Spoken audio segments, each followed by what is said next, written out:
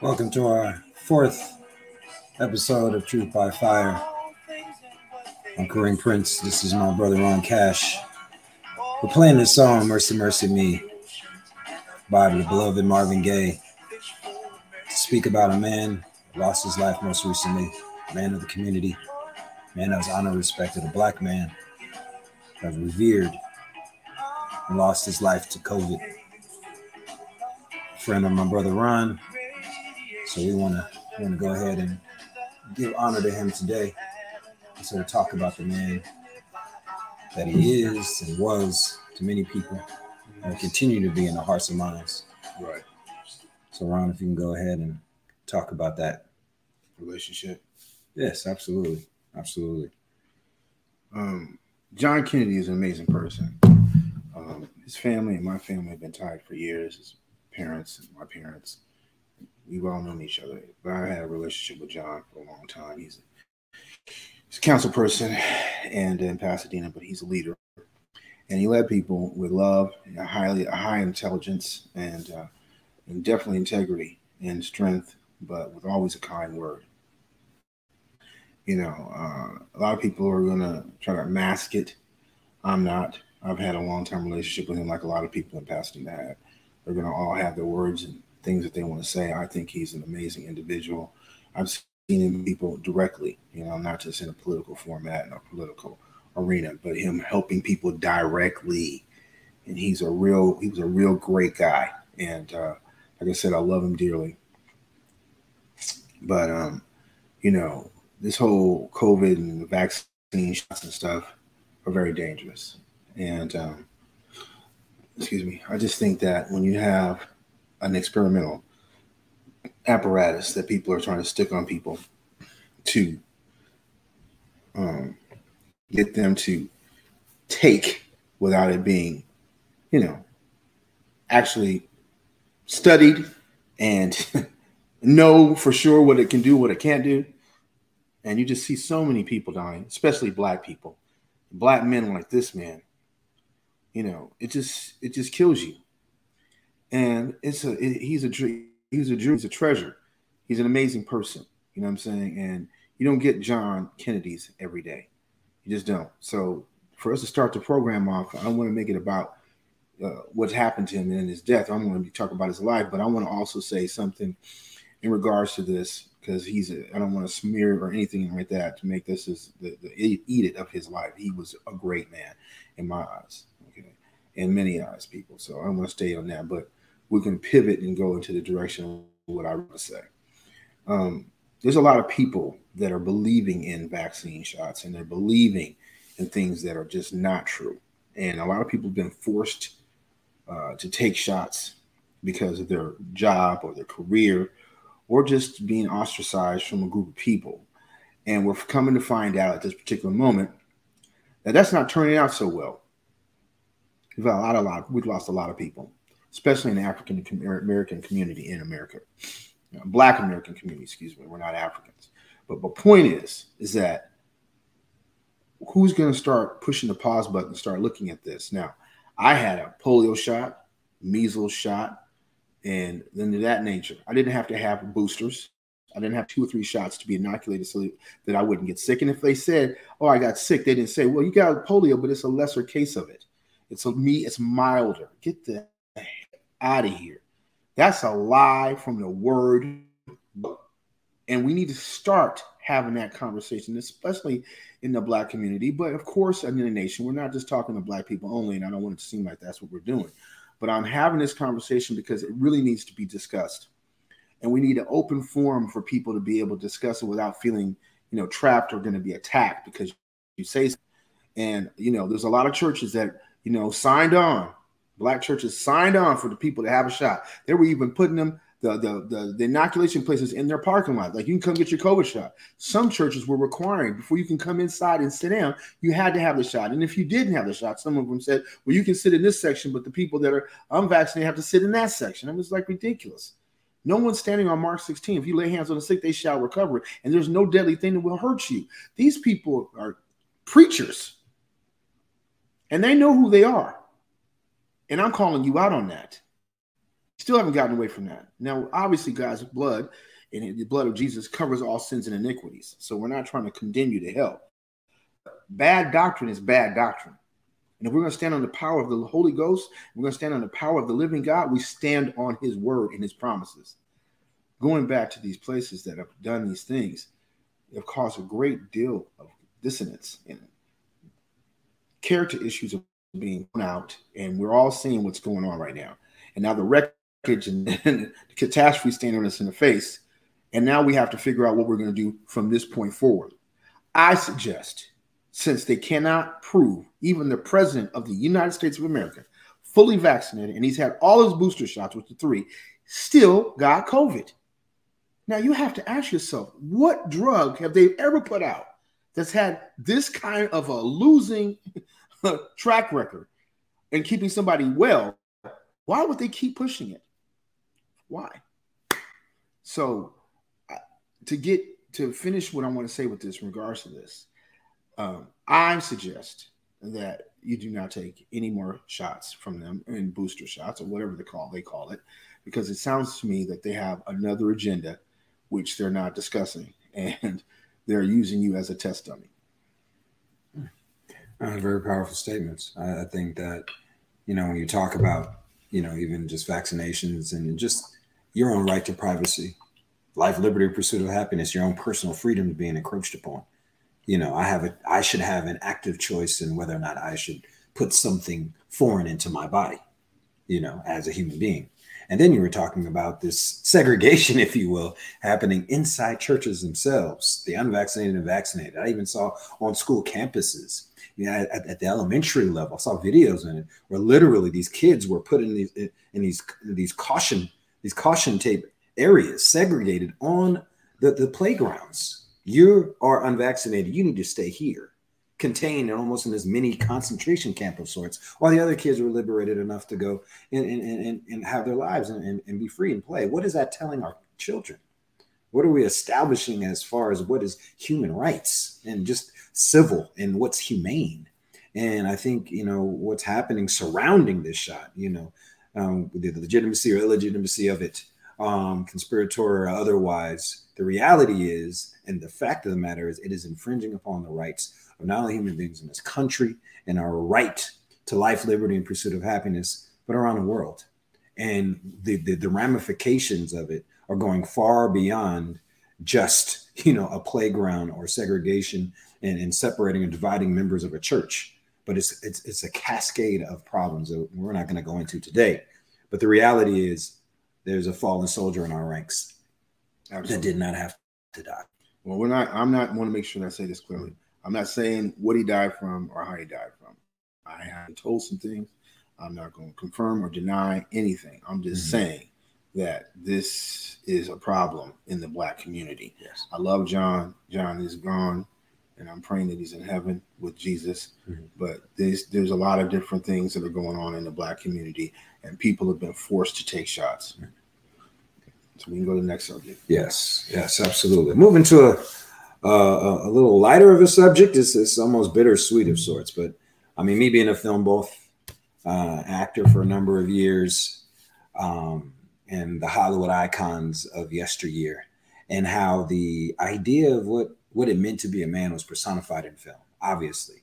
And those icons are no longer celebrated anymore. Matter of fact, the idea of manhood, which is anything that is represented, in fiction, always in the nonfiction world, from reality to fantasy and vice versa, they always reflect each other. And we're talking, the icons of yesteryear, from the John Waynes and the Humphrey Bogarts of the world, have now been exchanged out. They're now been deemed as irrelevant, almost racist of sorts, been seen from demigods at one point in our history to now seen as villains and not to be idolized or looked upon in any way in modern day society, or what is considered the modern man. And what are your thoughts on that? Now we've got I'm sorry, but I got to ask. I just went to go watch the new Thor movie. By the end of the movie, the man's wearing an apron, multicolored, with a kid basically throwing superpower beams at him. So he's running from the kid, playing, nothing wrong being a daddy at home, but now he's got a multicolored apron on. So what the idea of manhood within the Hollywood icons of today? Okay, well, have been marginalized. So yeah, we can talk about that. We'll talk about that. I hear what you're saying. I appreciate what you're saying, but no disrespect. What I'm about to say is a little bit different. When I talked to you about this before, my conversation was, where is the John Waynes? Where's the Clint Eastwoods? Where's the Charles Bronsons at? You know what I'm saying? Where are those guys? And what I meant by that is that there was a mantra that went across the whole country, right? That white men were strong and they were demanding, they were tough, and they meant something. And then you had, in the 70s, you had black men. You had Jim Brown, Jim Lee, and Richard Roundtree. They were tough guys.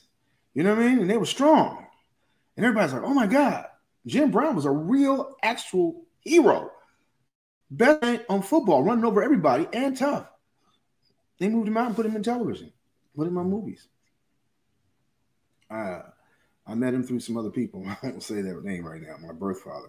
But my point is that you see these guys, these icons, these larger than life people, and you run and come in contact with them. And I've had chances to be in the close proximity of Clint Eastwood, being up in Carmel. And you see these guys for real. So now, point is, if the man can't be a man, if he can't stand up and be who he really is, who's determining that? Now, it looks like some movie executives, some marketing agents, advertising agents, some sociologists, psychologists, they're all in a room trying to figure out what's going to be the new form of a man. And they're determining that. So they want to extricate the real man and create this new man that is based on some hyperbole, all these different value systems that they want to come up with that are not real. They're not based on what a man is when he comes out the womb of his mother and what he's going to develop into being. So now when you ask that question, you say, well, where's these men at? But you got to look at what China's doing. China right now is extending their military. They're training their men to be tough. They're training them to be hard. They don't want our men to be tough because we already are tough. So they got to weaken us so they can feel like they can go and attack, because they can't attack if the men are strong. And we don't have as many people as they do. But our men are tougher. They're bigger, stronger, faster. Why do you think they're paying so much money to the NBA? Why do you think LeBron James is falling apart? He's 6'10", 280 pounds. I've seen him in Beverly Hills. He's a very big individual. You get kind of lulled to sleep when seeing him on camera. He's a very big individual. He's a very big person. And for him to move and run that fast, them Chinese people know they can't take that pressure. Now, if you had a whole bunch of them, you don't need a bunch of them. You don't need hundreds of millions. You just need a few like that running at them Chinese, and they're going to do what? Go the other direction. And don't put technology with it, with the equipment and stuff that they might have on top of all that. There's not going to be anyone wanting to invade America. Think about what I'm saying. And you have white people the same way. Big, strong, Midwestern people. They've been fighting for this country for a long time. But if you take away their mantra as being a man, strong, determined, virile, unafraid, and patriotic, oh my God. But until then, you got to stay away. So this is the mantra. Forget Hollywood. I know you're a Hollywood guy, no disrespect. But Hollywood is only an apple. It's only like a propaganda John Ford movie. Used to be. Right? John Ford was walking around and making these propaganda movies for the military, Air Force, Navy, and Army. Okay? But that's not the point. At that time, we were celebrating manhood. We were celebrating the nation. We were celebrating the military. And we were celebrating our nationality as a country. And we all believed in Christ and God Jesus. And we knew that as a nation. Now that doesn't fit into the mantra that these people are pushing. And I'm going to say this to all those individuals that feel like, this is toxic. We'll keep looking at it, baby, because it's real toxic. Right? And I know you don't like to hear it. That's why I put it on you. That's real toxic, because when I leave you, I'm going to the gym and be more toxic. I'm going to be lifting up all kinds of weights, all right? And I'm teaching my sons and everybody else around me hey, you can keep on going. You can be tough. You can be strong. And you can be intellectual. The point being is, why is that a problem? Who made it a problem? And why don't they want that to extend further out? Why do they have to change that? Who would want that? That's the perennial question. Absolutely, absolutely. Yeah, I mean, we talk about it, and I think, Hollywood and all of that. The reason why I bring that up from a Hollywood standpoint is the way you access people's minds at a viral level is through what you call modern day propaganda. That's why they call it television programming. How can I get enough people to have the same mindset at one time? No disrespect. By the millions. I didn't mean to disrespect you. No, it wasn't disrespect. I'm just saying Hollywood in and of itself is a tool to use to control, right? It's a representation. You have your idols. People want their idols. They're celebrities. It's a form of misdirection.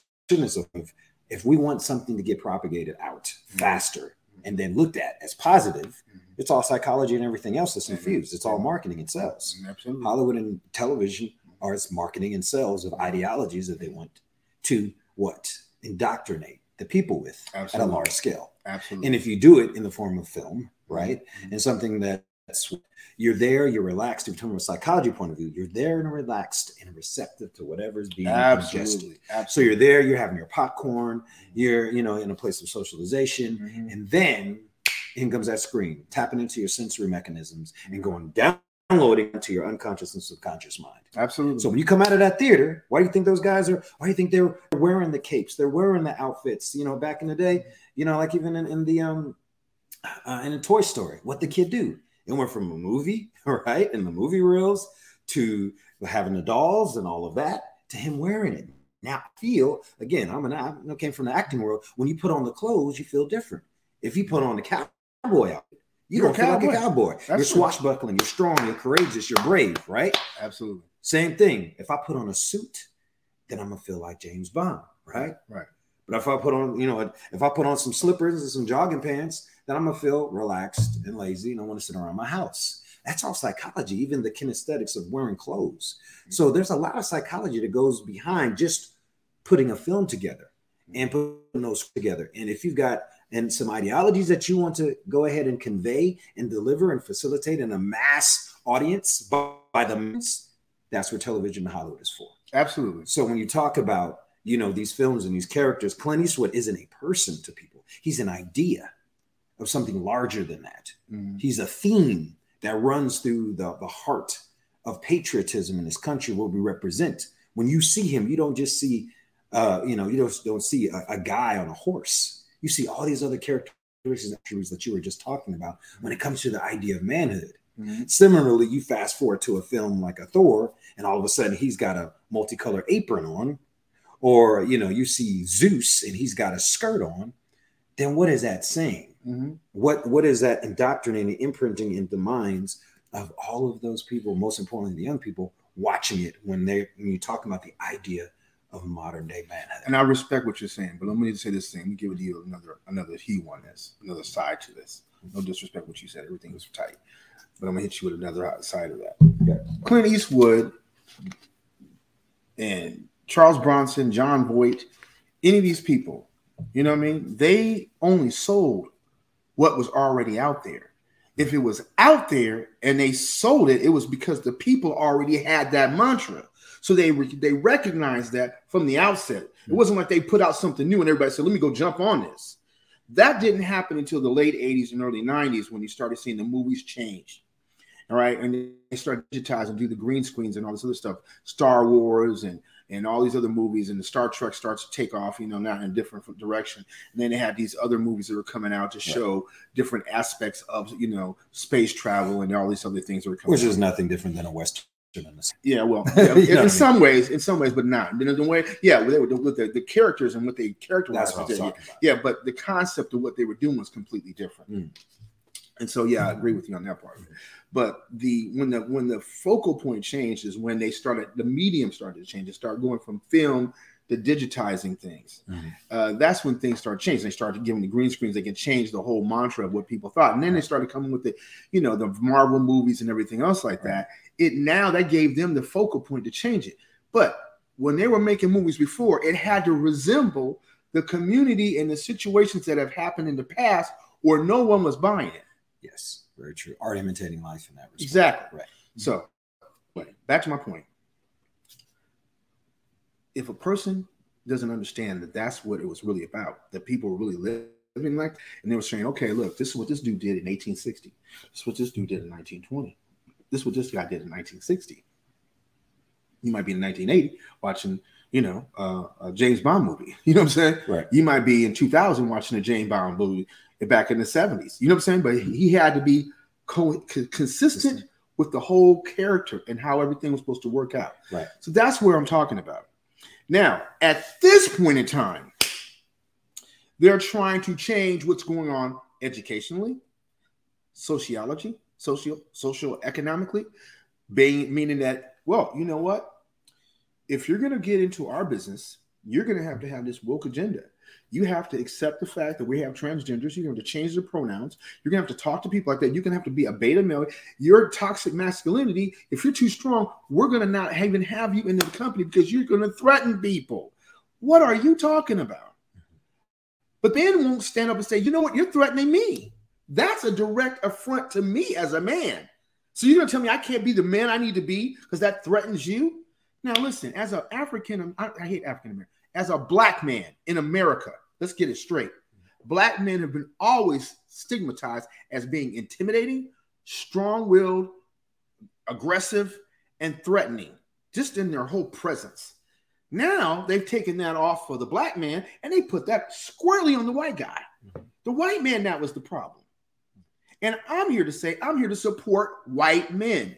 Why? Because once they get extricate and eradicate the white man, who do you think they're going to go back to? They already had that stigma on us as a black man in this country. That's what they've had on us.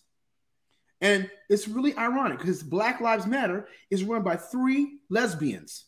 And they said in their original mantra that you could not be a man and have any authority or power unless you were transgender, okay, or gay. You couldn't be who you were as a man. And they want to destroy the nuclear family. They don't want the nuclear family. That was the whole point by saying that. So they felt like that, and they considered themselves comrades. So that all this whole thing, you're using my male masculinity as a black man against myself, and you're going to go out there and promote and supposed to support me. That does not work. That's all BS. So at the end of the day, going back to what we're saying about the movies, it's nothing more than a vehicle to talk about what's really going on in the streets. Let me give you an example. Straight Outta Compton came out 4 years ago. And I remember exactly when, the album came out. And they said, F the police. And people are like, huh? Well, at that point in time, the police, LAPD, it was real. We were told that if you got in a car and the police pulled you over, and, I'm walking around I'm coming from college. So I'm not, even though I did live in the hood with my grandmother, I'm coming from college. And my friends, we were told, if you're in the car and they throw the lights on you, if you move, they're going to shoot into the car. So we couldn't even move. We just sat there like statues. But, I had some friends of mine who were white. I was classmates and people I was friends with. And we would go places and they would pull us over. And then when they would say, first thing, I wouldn't even be driving. And they say, I wouldn't go ask the driver or anybody else. They'd go to me, where's your driver's license? And if I didn't produce a driver's license, they were going to snatch me out of the car. I'm driving.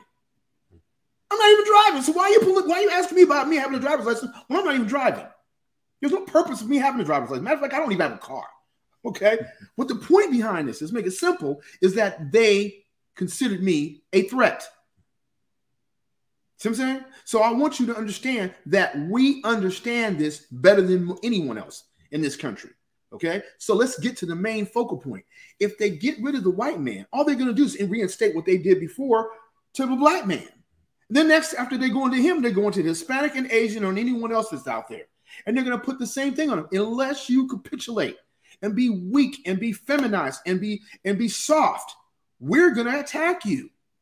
So at the end of the day, what I want to get across right now to people is that if you want your son, your nephew, your cousin, your father, your brother, your grandfather to be treated this way, whether he's white, Black American, Asian American, Hispanic American, North Asian American, South Asian American. It doesn't matter.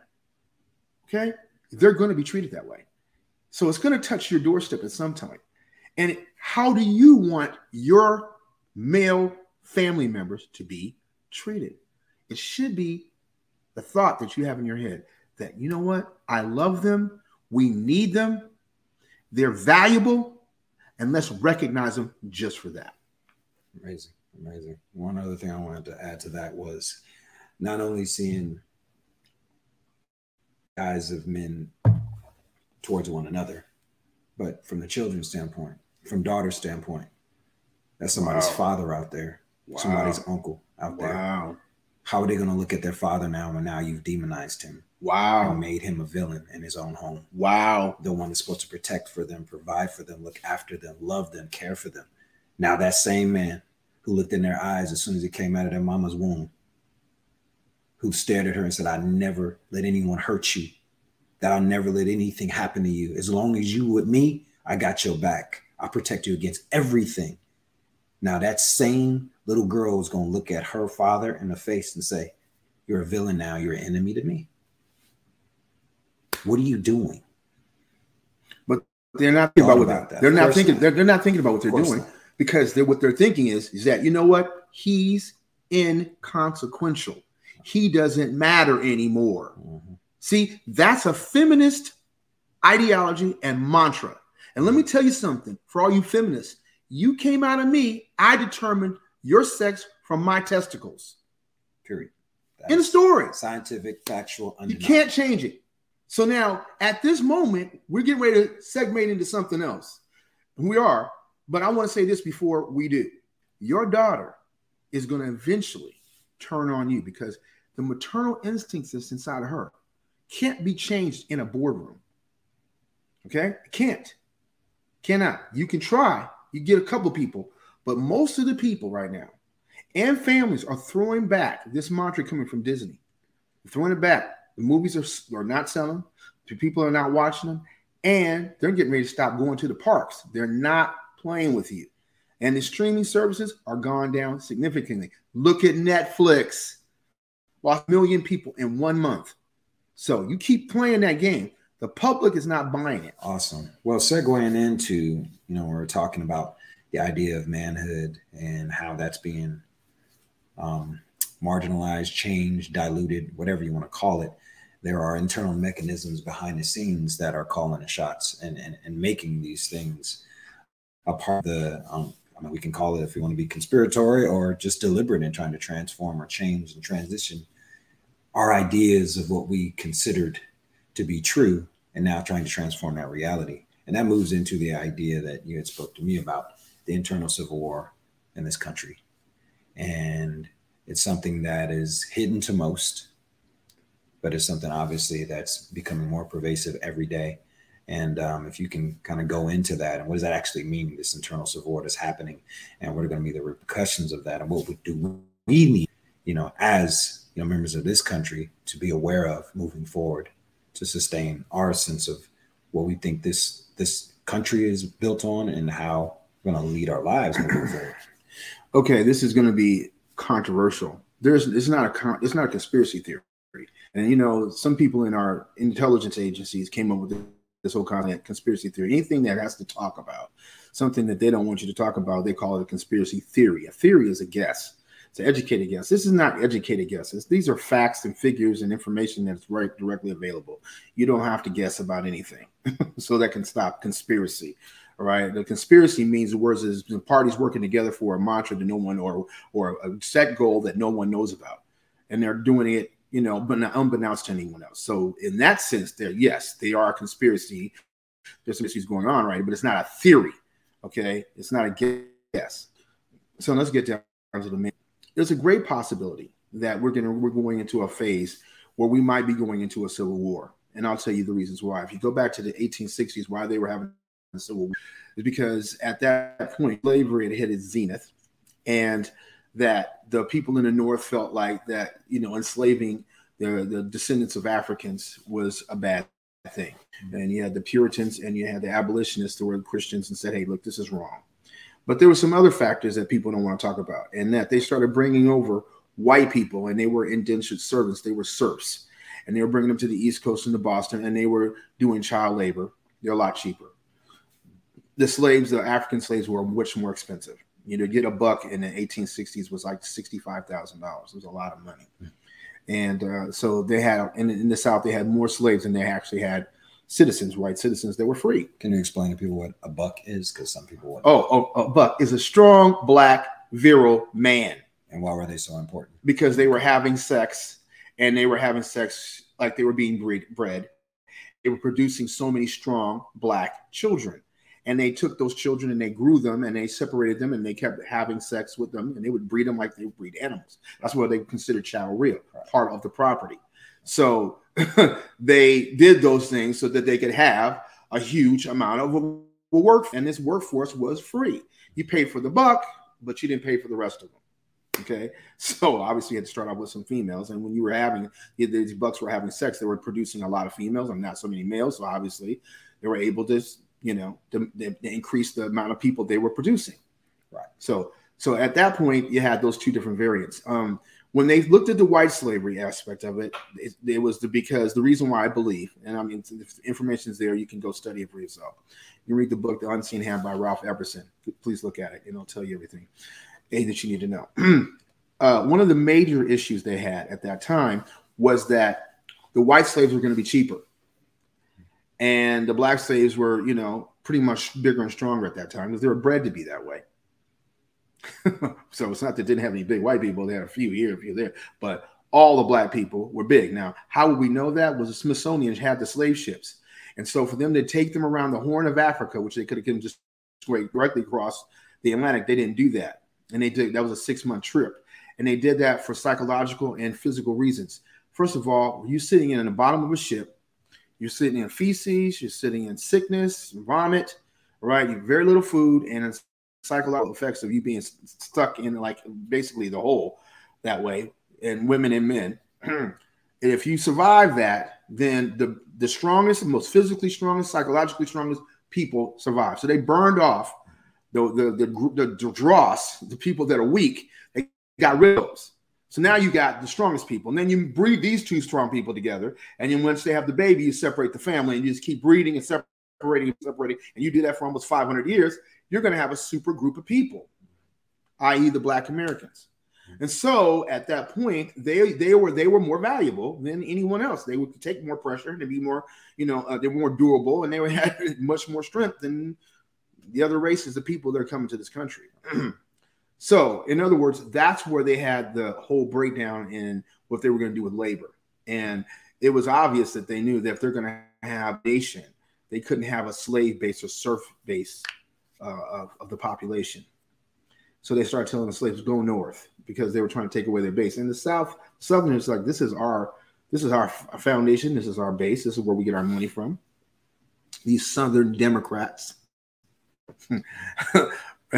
still doing the same things. And they were like, we're gonna fight for this. We need these people. So now if you go modern day right now, let's look at what they're doing with the southern border. They're inviting people from other countries that should not be here illegally, telling them to run across the border and send you across the nation illegally. They're supposed to go to Ellis Island. They're supposed to go through the process of becoming a full-blown citizen. We want you if you're a good citizen. We want you if you're a good person. But we don't want MS-13. We don't want the cartels bringing people in. We feel bad for them. Not everybody that's coming to this country are bad people. I'm not trying to categorize all people that are coming here illegally as bad people. But it is an industry. And these people have been fighting against this country from their outset. You can see it. So now the point is that that's one aspect. Second aspect, and which is really the first aspect, when you have an open border, then you can do whatever you want. And you can bring people in whatever you want. So that gives another element of why it's a possibility we might be having a civil war. Because people are angry. And our enemies can come in this way. They can't beat us when we have a strong border, but they can beat us when they can come inside. They can cause mischief. We're a huge island, if you ever noticed. You have the Atlantic Ocean on one side and the Pacific Ocean on the other. We're a huge island. So our enemies are trying to figure out a way to get into us, and this is the best way. The third factor that we're not taking into consideration is that the Democrats that are running this country right now and some of the Republicans really have been purchased and paid off by our enemy, China. China's paying them off. They're an old society. So they are off of bribes and mischief. You see some of our leaders having Chinese wives that are known spies. Known spies. Mitch McConnell. So that's the way it is. So this war, this civil war is more than just Americans fighting Americans, left versus right, Christians versus atheists and satanic organizations. Those are part of it. But these are also nationalities that are coming in. If you think I'm lying, look at what's going on with the NBA. I said the NBA is being controlled by the Chinese government. Why? Because they got more people watching the NBA in China than they do in America. So they're looking at dollars and cents, and they don't care about nationality. So these things are happening, and they're trying to destroy America for what reason? Well, I'll tell you today, they have two things that are, and you need to listen to what I'm about to say. One, the Chinese they just bought some land, all right? Some land in North Dakota that's 12 away from an Air Force base where we run all of our new drones and all of our new satellites, just controlling station right there. And now the people are talking about, even the Democrats, and saying, well, how did this happen? Well, we're going to figure it out. And the mayor and the governor of North Dakota, which is Republican, said, well, this is a good thing. No, it's not. It's a bad thing. But when you're getting bribes and you're getting paid off, it's a good thing for you. But is it a good thing for the nation? So these things are happening and people are not paying attention. Along with that, with this woke analogy that they've been pushing out, the military is down 45% from its recruitment. They're supposed to be at 51 in September, 51,000. They're down to 26,000. Because nobody wants to, because they put this woke vision up. They put this woke commercial up. They put this woke cartoon up saying, oh, yeah, I have two moms and I believe in standing up for love and all this other crap. Excuse me. And most of the southern states, the red states, are producing most of our people that are enlisting. I don't believe in the draft. That's going to go backwards. But what I do believe in is you got to treat people with respect. They don't want to take the vaccine shot, which is understandable. The president has been fully vaccinated, as I said earlier, and he's got fully boosted, and he still got COVID. So that's number one. Can't throw me out the military because of that. And number two, the sexual orientation thing. It's ridiculous. Okay? You can't have this mantra going through with people that are trying to go out and fight for this nation. And that goes back to what we were talking about earlier about having strong men. Okay? Not saying women can't serve, but man, we need men out there to fight and kill and protect this nation. Okay? So this is something nobody wants to say. So now, in that, if you're going to have a civil war, you would need to weaken the people here again and make them not as strong and not as ardent about being nationalistic and standing for this country and not believing in God, especially Christ, and trying to get rid of all those things so that you could destroy America. Now, what would be the purpose of destroying America? Let's think about it. If you're a globalist, do you want America to think in a nationalistic format? Do you want it to recognize its roots? Do you want America to stand for its constitutional rights? The Americans believe in this country and to fight for it anymore? Or do you want them to lay down their arms, give away their weapons, get rid of their constitution, and start being censored and told what to say and how to say it? What would you want? Obviously, you would want them to get rid of all their power and get rid of their constitutional right, get rid of their weapons. And it's not even weapons, it's an arm. An arm could be a tank, a jet, a bomb, a missile, a satellite, a drone. Limit on that. But when you're listening to the narrative over the media, they tell you, read it to you for yourself. It says the right to bear arms. And it also says in the Constitution that you should have a well-conditioned militia to fight against enemies, foreign and domestic. See, this is the thing that they're leaving out right now. So yes, this is a great, strong possibility that we're going to have a civil war because a lot of people understand what's on the line. And they really do, and it's getting scary. Well, I mean, we are ardent patriots of this country. Obviously, I'm in a faith, and I think we had talked about it just briefly, prior to this podcast today, from a spiritual standpoint, when it comes to Ezekiel. We're going to go into that last book of Ezekiel, and if you can kind of go into that, I'll read the scripture, but then you can kind of just talk about it from the function of it. Well, you can go ahead and pull the scripture up. This is Ezekiel 33:33. Probably no. There has to be a reason why those threes keep popping up here. But anyway, that's another. Again, the word of the Lord came unto me, saying, Son of man, speak to the children of thy people, and say unto them, when I bring the sword upon a land, if the people of the land take a man of their coasts and set him for their watchman, if when he seeth the sword come upon the land, he blow the trumpet and warn the people, then whosoever heareth the sound of the trumpet and taketh not warning, if the sword come and take him away, his blood shall be upon his own head. He heard the sound of the trumpet and took not warning. His blood shall be upon him, but he that taketh warning shall deliver his soul. But if the watchman see the sword come and blow not the trumpet, and the people be not warned, if the sword come and take any person from among them, he is taken away in his iniquity, but his blood will I require at the watchman's hand. And that's a powerful scripture. Absolutely. And I think that that really encapsulates what this podcast is about.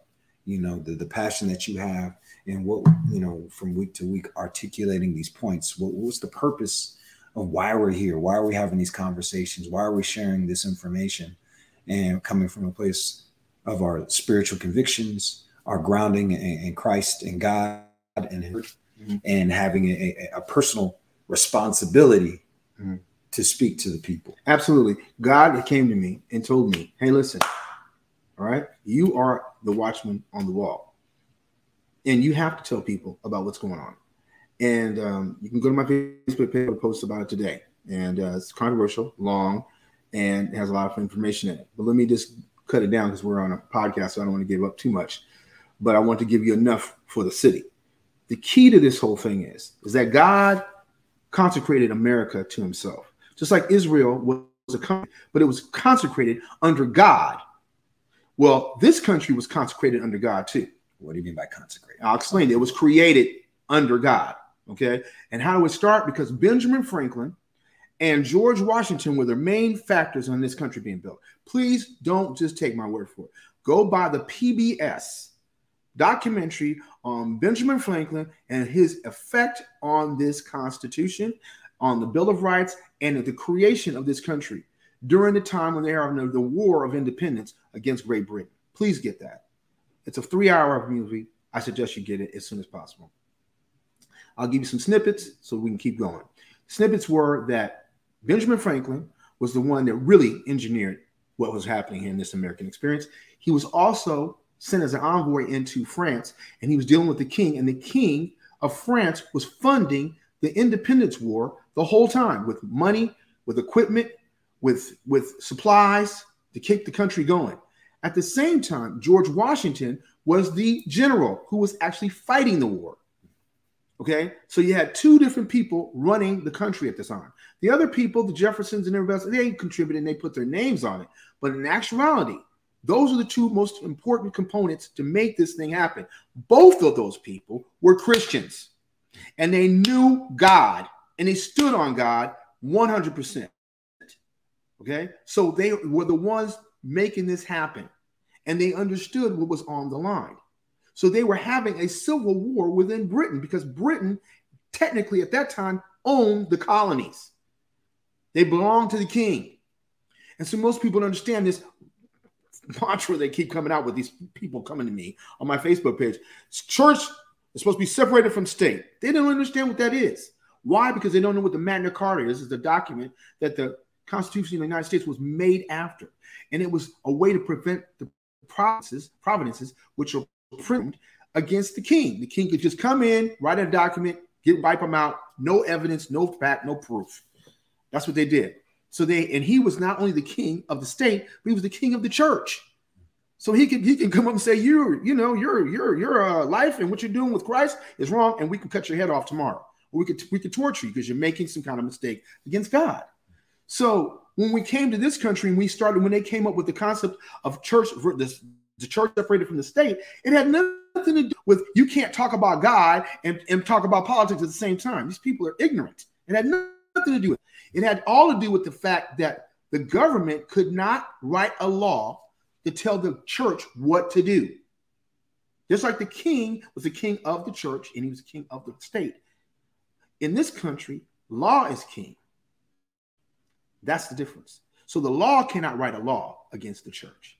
That's the separation of church and state. But all of the people that started this country off in 1789, excuse me, they were in New York. That was our White House there. That was our capital.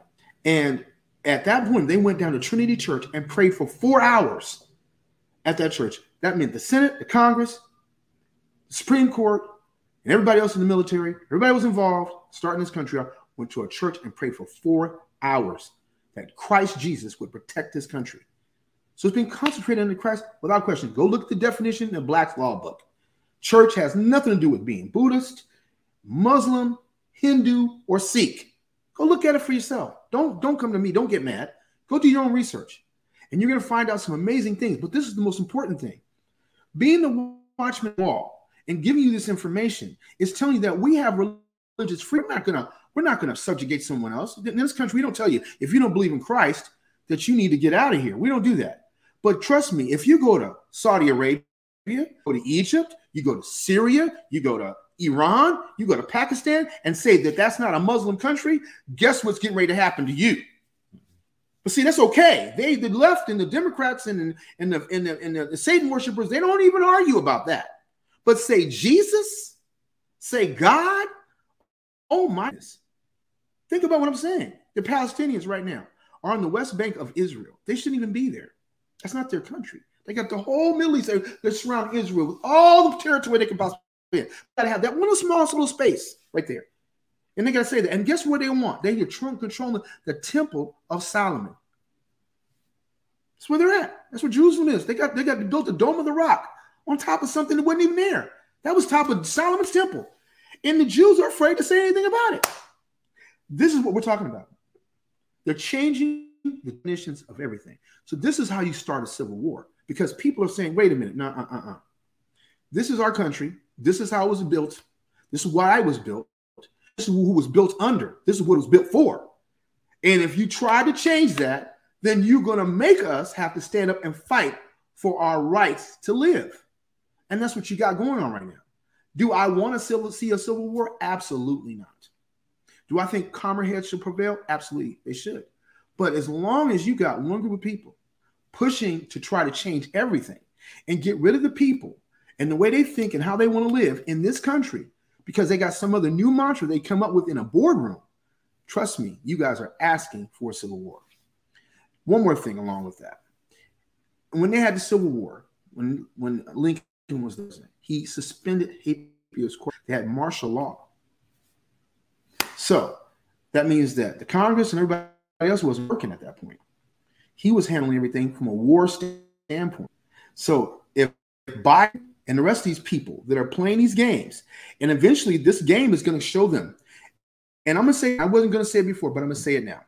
I want it to be known. I'm saying it. I'm not listening. This is not on Kareem Prince. This is on Ron Cash. Listen, this COVID experiment that they came up with, they had the economy for 2 years, and they tried to change every rule they could, and the Supreme Court came out and said it's illegal and it's unconstitutional for force anyone in the federal government or any state or municipality to make you wear a mask. Can't do it. The masks do not keep you from getting COVID, nor does that vaccine shot keep you from getting COVID.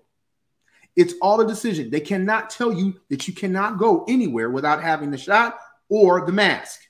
That's an infringement on your freedom of speech and your ability to have the 14th Amendment, have equal protection of the law. They don't want to talk about that.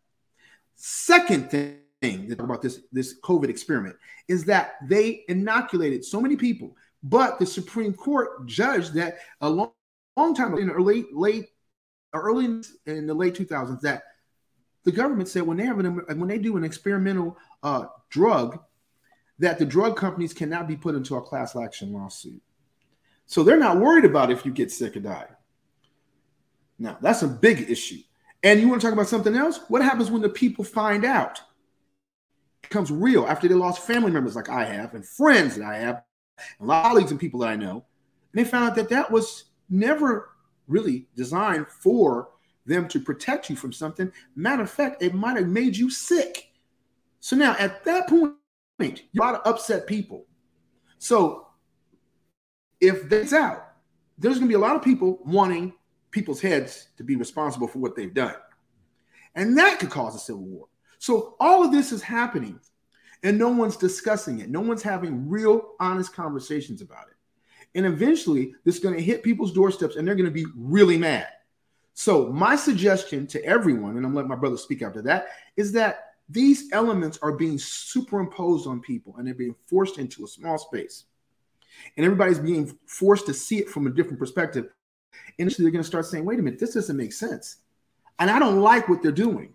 And matter of fact, I need you to stop now. What's my last example? San Francisco. They threw the school board member, the chairman out. They threw out 4 or 5 other people. They said, we're not going to let this mantra go through their schools anymore. Second thing they did, they got rid of the district attorney. And if you don't think that people in California, that the Democrats are not nervous, you must be crazy. They are scared than a hooker in church. They don't know whether to stand up, sit down, or clap. They are worried because they know the people are getting fed up with this. So this is the preceding portion of having a civil war. You have 2 different mentalities, and one of them is trying to destroy what's already been put in place. So that's my position on it, and I'll let my brother speak. Very powerful points. You know, I mean, you talking about us being, and you particularly God calling you to have podcasts and share these very powerful, points of view in order to be that watchman at the gate. And what does a watchman do? He's protecting, preserving the most essential elements of that community, that civilization, that village. So they can protect minds, protect their way of life, protect their personal principles, protect their families. And this is why we are here. And this is why our founding fathers came to this country and fought and risked their lives so that we can be in a position today. As an African-American, Benjamin Franklin did not know me. He did not know my brother Ron. Nope, he did. Some African-American or a Black American, like you had stated earlier. He had no idea. But he was fighting for something greater than race, greater than nationality, greater than gender. He was fighting for the freedom of humanity and those who be in this nation called America. That is an ultimate patriot. Absolutely. And we've forgotten about that. We've diluted the power of that. We've called it aggressive. We call it toxic to be a patriot of this country, to be a watchman at the gate, to be passionate about what it is to be an American and having a foundation of God and faith, providence, Christ, and that freedom of those who come into this country to be who they want to be.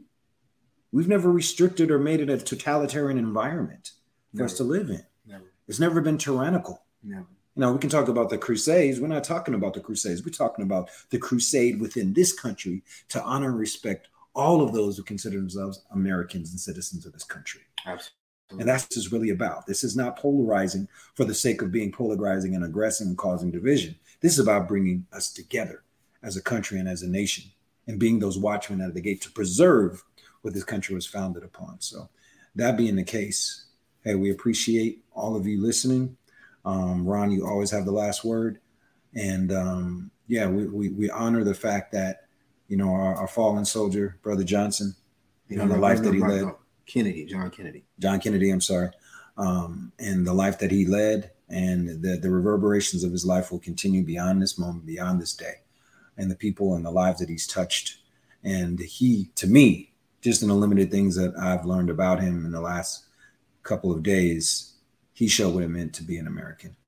It meant to be a man. Absolutely. From the heart. Absolutely. And living his life in the service of others. Yes, and he was amazing. His Democrat, his sister worked with the Obama administration for 2 terms, I believe. Definitely know for one. And his family, there were some brilliant people, and I'm blessed to have known them and grow up with them. There's nothing that they can say but a fantastic man and from a fantastic family. And Black Americans that need to be, highlighted and put in a position where people can respect them tremendously. And let me say something about that. We don't all have to come from the same political affiliations to get along. What we have to do is have the best interest for the country. I was raised by my parents and they were Democrats, and I appreciate and learn from them. But I was also given the opportunity to see things from another perspective, and I chose to take the other angle. Doesn't mean that we can't sit down and talk and have, spirited conversations and be very respectful of everybody involved. John was an amazing person, just like there's some other amazing friends of mine that are in politics and that they're running things in Pasadena at the time, and they're doing amazing things. Some of my friends are even running the Rose Committee right now, which is amazingly powerful. And so I was lucky enough to be able to touch some social circles at a time when Black people weren't able to do it. And hopefully God was allowed to, my experience in those circles opened up some doors for people so they can do something they're doing right now. And I'm very thankful for that. But these people have worked hard. And so what I want to say is that it's time to exalt and give people a light that are men and women of color, and to start to look beyond color and then start to look at the mantra of human activity and treatment of humans as equals, okay? But not diminishing the fact that we have men and we have women, and whatever your sexual affiliation is, it shouldn't even be discussed. It should be about the content of your character, not the color of your skin or your sexual affiliation. And that's what God put through Martin Luther King when he said, I have a dream. And what people don't even know is that Mahalia Jackson, who my grandmother worked with in the NAACP, told him to say that speech. And he wasn't going to say it, but he said it anyway. A Black woman inspired him to say that speech. He was going to say something completely different. But how many people know that? So I'm going to say this to you today. This truth by fire. These things that have been said. Understand this.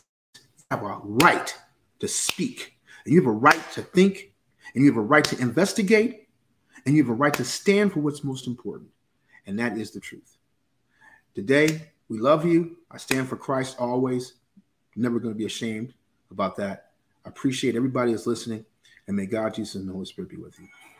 Rest in peace, Mr. Kennedy. You're loved and respected, my brother. Big time.